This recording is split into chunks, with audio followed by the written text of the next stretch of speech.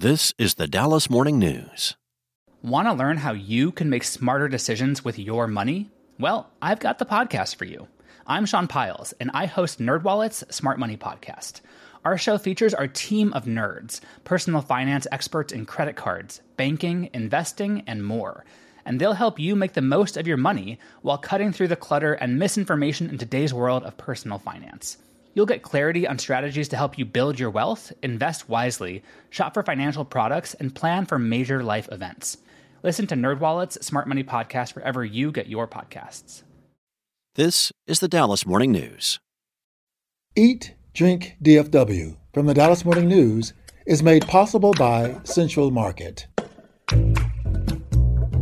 Hey, North Texas food fans. Welcome to Eat, Drink, DFW from the Dallas Morning News. Each week, we dish on the local restaurant scene, food and drink trends, cooking and shopping tips, and unpack everything that makes North Texas one of the most vibrant, diverse, and ambitious food scenes in the country.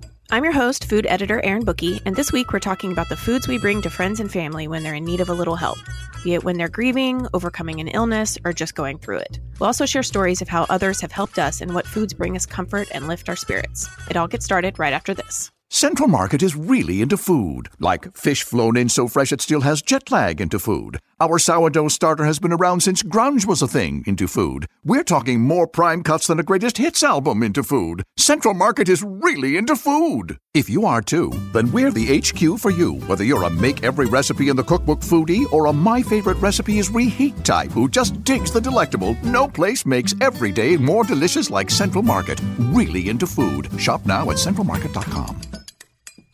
Welcome back, everyone. Be sure to go to dallasnews.com/food for information on our show and lots of food and drink stories. And you can always share your thoughts with us at eatdrink@dallasnews.com. Also, a quick request for returning Eat Drink DFW listeners. If you keep coming back for new episodes and enjoy what you're hearing, please leave a nice review on Apple Podcasts. That helps our podcast get seen by more potential listeners. If you don't like what you're hearing, that's okay too. Just tell us what you'd like to hear more of. Later on, we'll share some thoughts about how to feed friends during a crisis. But first, let's get the latest news from writers Sarah Blaskovich and Claire Ballard. Reporter Imelda Garcia is off this week. So as we all know, this has been a pretty heavy time in the aftermath of the horrific shooting in Allen. It's one of those times, of which there are way too many these days, that it's difficult to do our jobs as usual. But Claire and Imelda stepped in and wrote stories about many of the victims. It probably seems pretty out of left field to have a food reporter do this kind of thing, but I come from a crime and breaking news background, so I stepped in to help our news desk last week and spent several days talking with friends and families of 5 of the 8 victims of the mass shooting.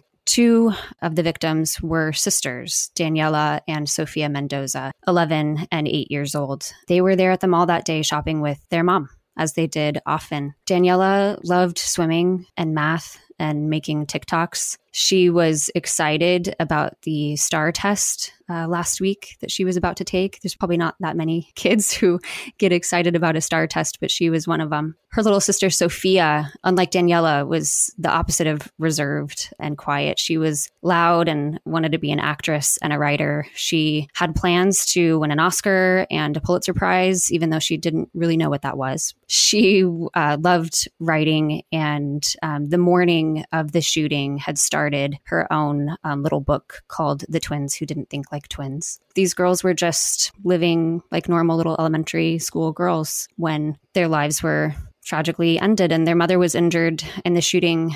She did survive, and she is currently recovering and I think staring down a long road ahead of living without her 2 girls. The other family that I wrote about was the Cho family. It was a family of 4, and 3 of them were killed in the shooting. Cindy Cho and Q Cho, both in their 30s. And they had 2 little boys, William Cho, who was 6, and James Cho, who's 3. The morning before the shooting, before they went to go to the mall to return a shirt together, they went to a diner in Plano that they would go to every weekend. They were regulars there and were familiar faces to all the staff there. This is Eddie's Diner in Plano. It's a family-owned and run diner. The staff there came to know the boys very well, and I talked with the owner of this diner, Lydia, and she told me stories about seeing the parents sitting there coloring with their boys while they waited for a table and waited for their food. And the morning they were there, the staff celebrated William's birthday with the family. He just had turned 6, and they celebrated with a little cinnamon roll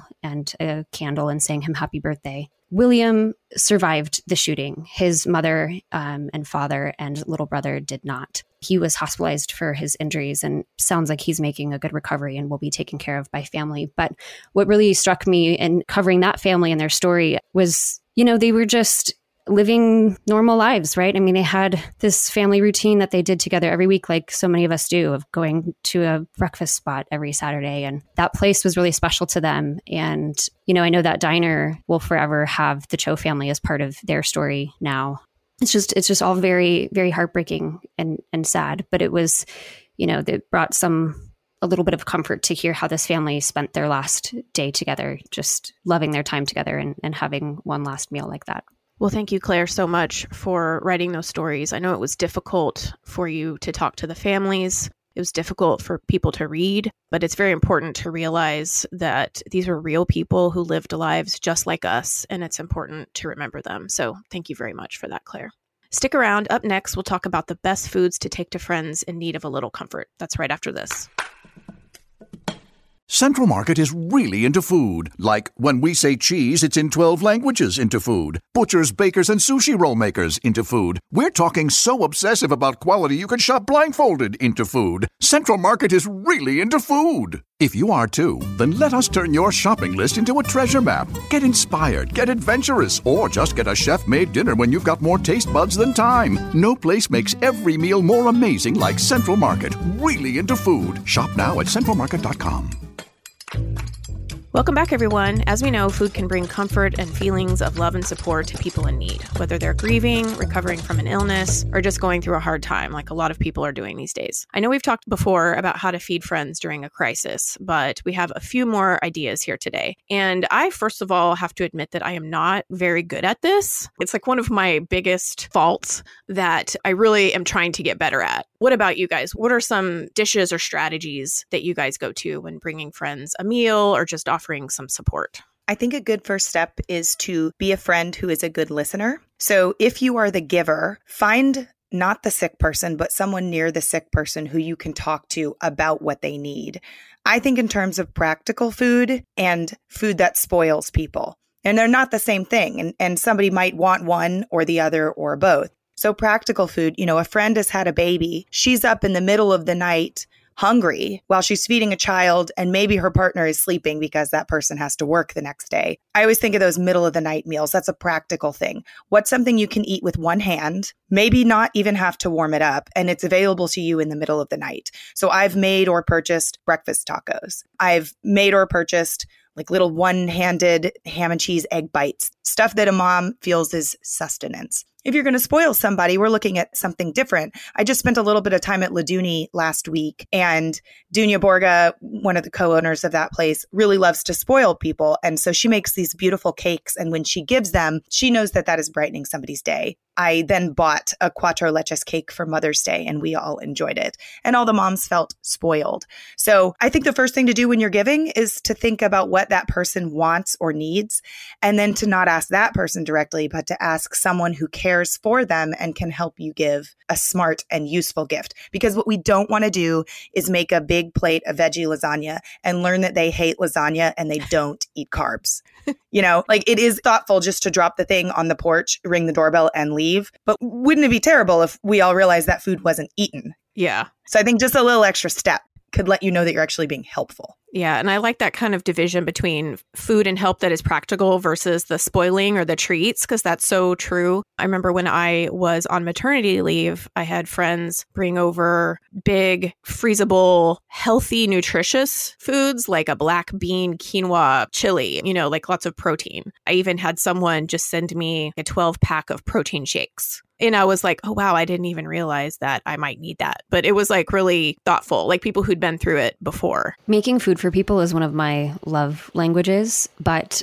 I'm at a point in my life right now where that is harder to do than it used to be. And so I have leaned heavily in recent years on markets around DFW to pick up food for friends in need. A go-to of mine for friends who like lasagna and eat carbs is Jimmy's Lasagna, because it usually can stretch into several meals. If they're not ready for it right away, you pop it in the freezer So that's a go-to for me. I like doing things like Sarah's Market in Richardson. That type of place has meals that come like ready for 1 or 2 people, and it's rice and roasted peppers and onions and skewered kebabs and things like that.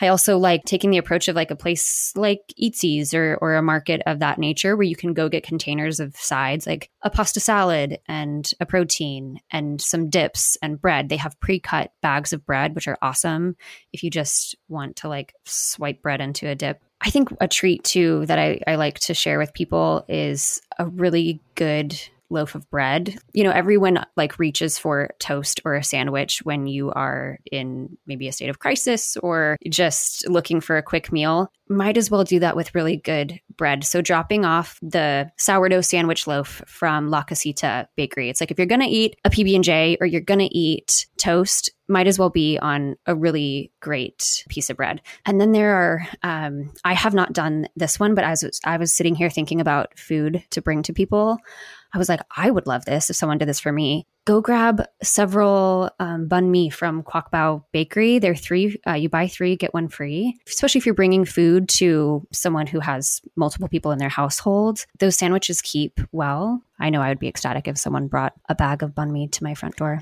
Yeah, so those do keep well, Claire? They do. And I know that from experience where I have walked in there just to get 1 sandwich for myself and have walked out with 4 and had the rest later. I have one other thought for people who are suffering for an extended amount of time.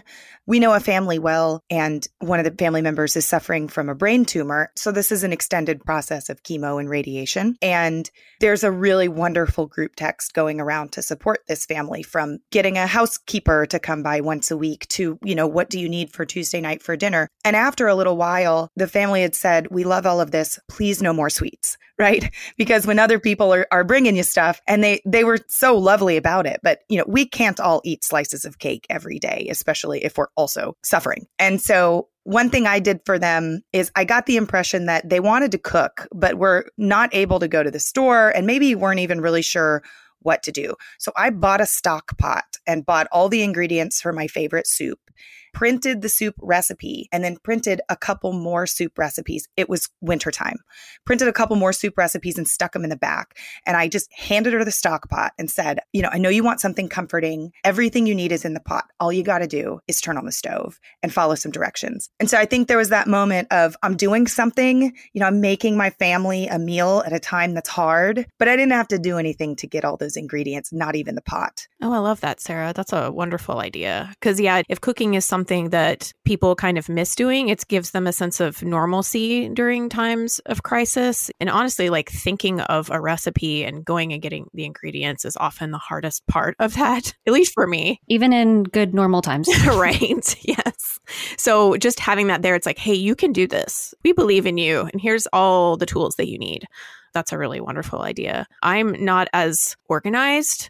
So I do a lot of DoorDash for people because it's so easy now. You know, if you have someone's address, you can just plug it in and send them, you know, even ingredients, because DoorDash now goes to grocery stores. One of my go-to care packages, I'll go either to Costco or Central Market and get big casseroles, like at least 2 casseroles. Also get a container of like muffins or croissants, sort of like a grab and go breakfast situation, and then all the cut up fruit that are kind of easy for people to eat, especially if there are a lot of people in the house. One other thing that people did for me when I had 2 babies and then when we had a pandemic is they thought about how to help the children instead of helping me. I can't count the number of smart family members who sent like a simple Amazon or someplace else package of an activity for the older daughter in my house when we had a baby during a pandemic. So not food, but, you know, how could you help a family? What's the hardest part when you're locked inside your house? Maybe entertaining your kids. So think about who's in the house and who's restless, maybe even not the sick person. And what do those people want or need? And also non-food items like toilet paper or those household essentials that people might be running out of. I also DoorDash a lot of Pedialyte to people when they're sick. Like that's one of my go-tos because I love Pedialyte. It always makes me feel better. So I will bring people. I'm like the Pedialyte person. They're like, okay, we're sick. Erin's going to bring Pedialyte. You know, at the end of the day, it's the thought that counts. When you're in a position where you are going through it, it's just so nice to know that people are thinking about you. Like after I had my son, someone sent me from Amazon, didn't even like say who it was, just had a box of Milano cookies sent to our doorstep. And it was so great. It was so exciting to get it. Well, that's great, you guys. Thanks so much for these tips. And if any of our listeners have tips, please email us at eatdrink@dallasnews.com. And that's all the time we have for Eat Drink DFW this week. Thank you all for joining, and I hope we've made you hungry for more. We also want to hear from you, so share your food thoughts, favorite restaurants, or tasty recipes with us at eatdrink@dallasnews.com. The show is produced by Julie Fisk. To stay up to date on every episode of this show and hear more from our newsroom, just follow the Dallas Morning News wherever you get your podcasts. And if you like what you hear, please rate the show and give us a good review. Find links to everything we do at dallasnews.com/listen. You'll also find a special membership offer there just for listeners. For the news, I'm Erin Bookey. Thanks for listening, and we'll see you next week. Eat, Drink, DFW from the Dallas Morning News is made possible by Central Market.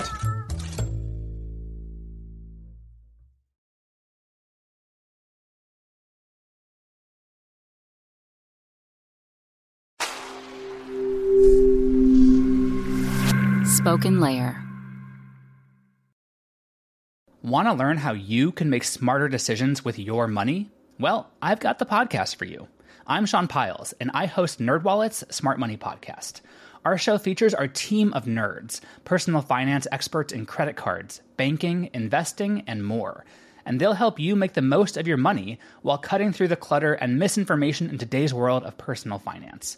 You'll get clarity on strategies to help you build your wealth, invest wisely, shop for financial products, and plan for major life events. Listen to NerdWallet's Smart Money Podcast wherever you get your podcasts.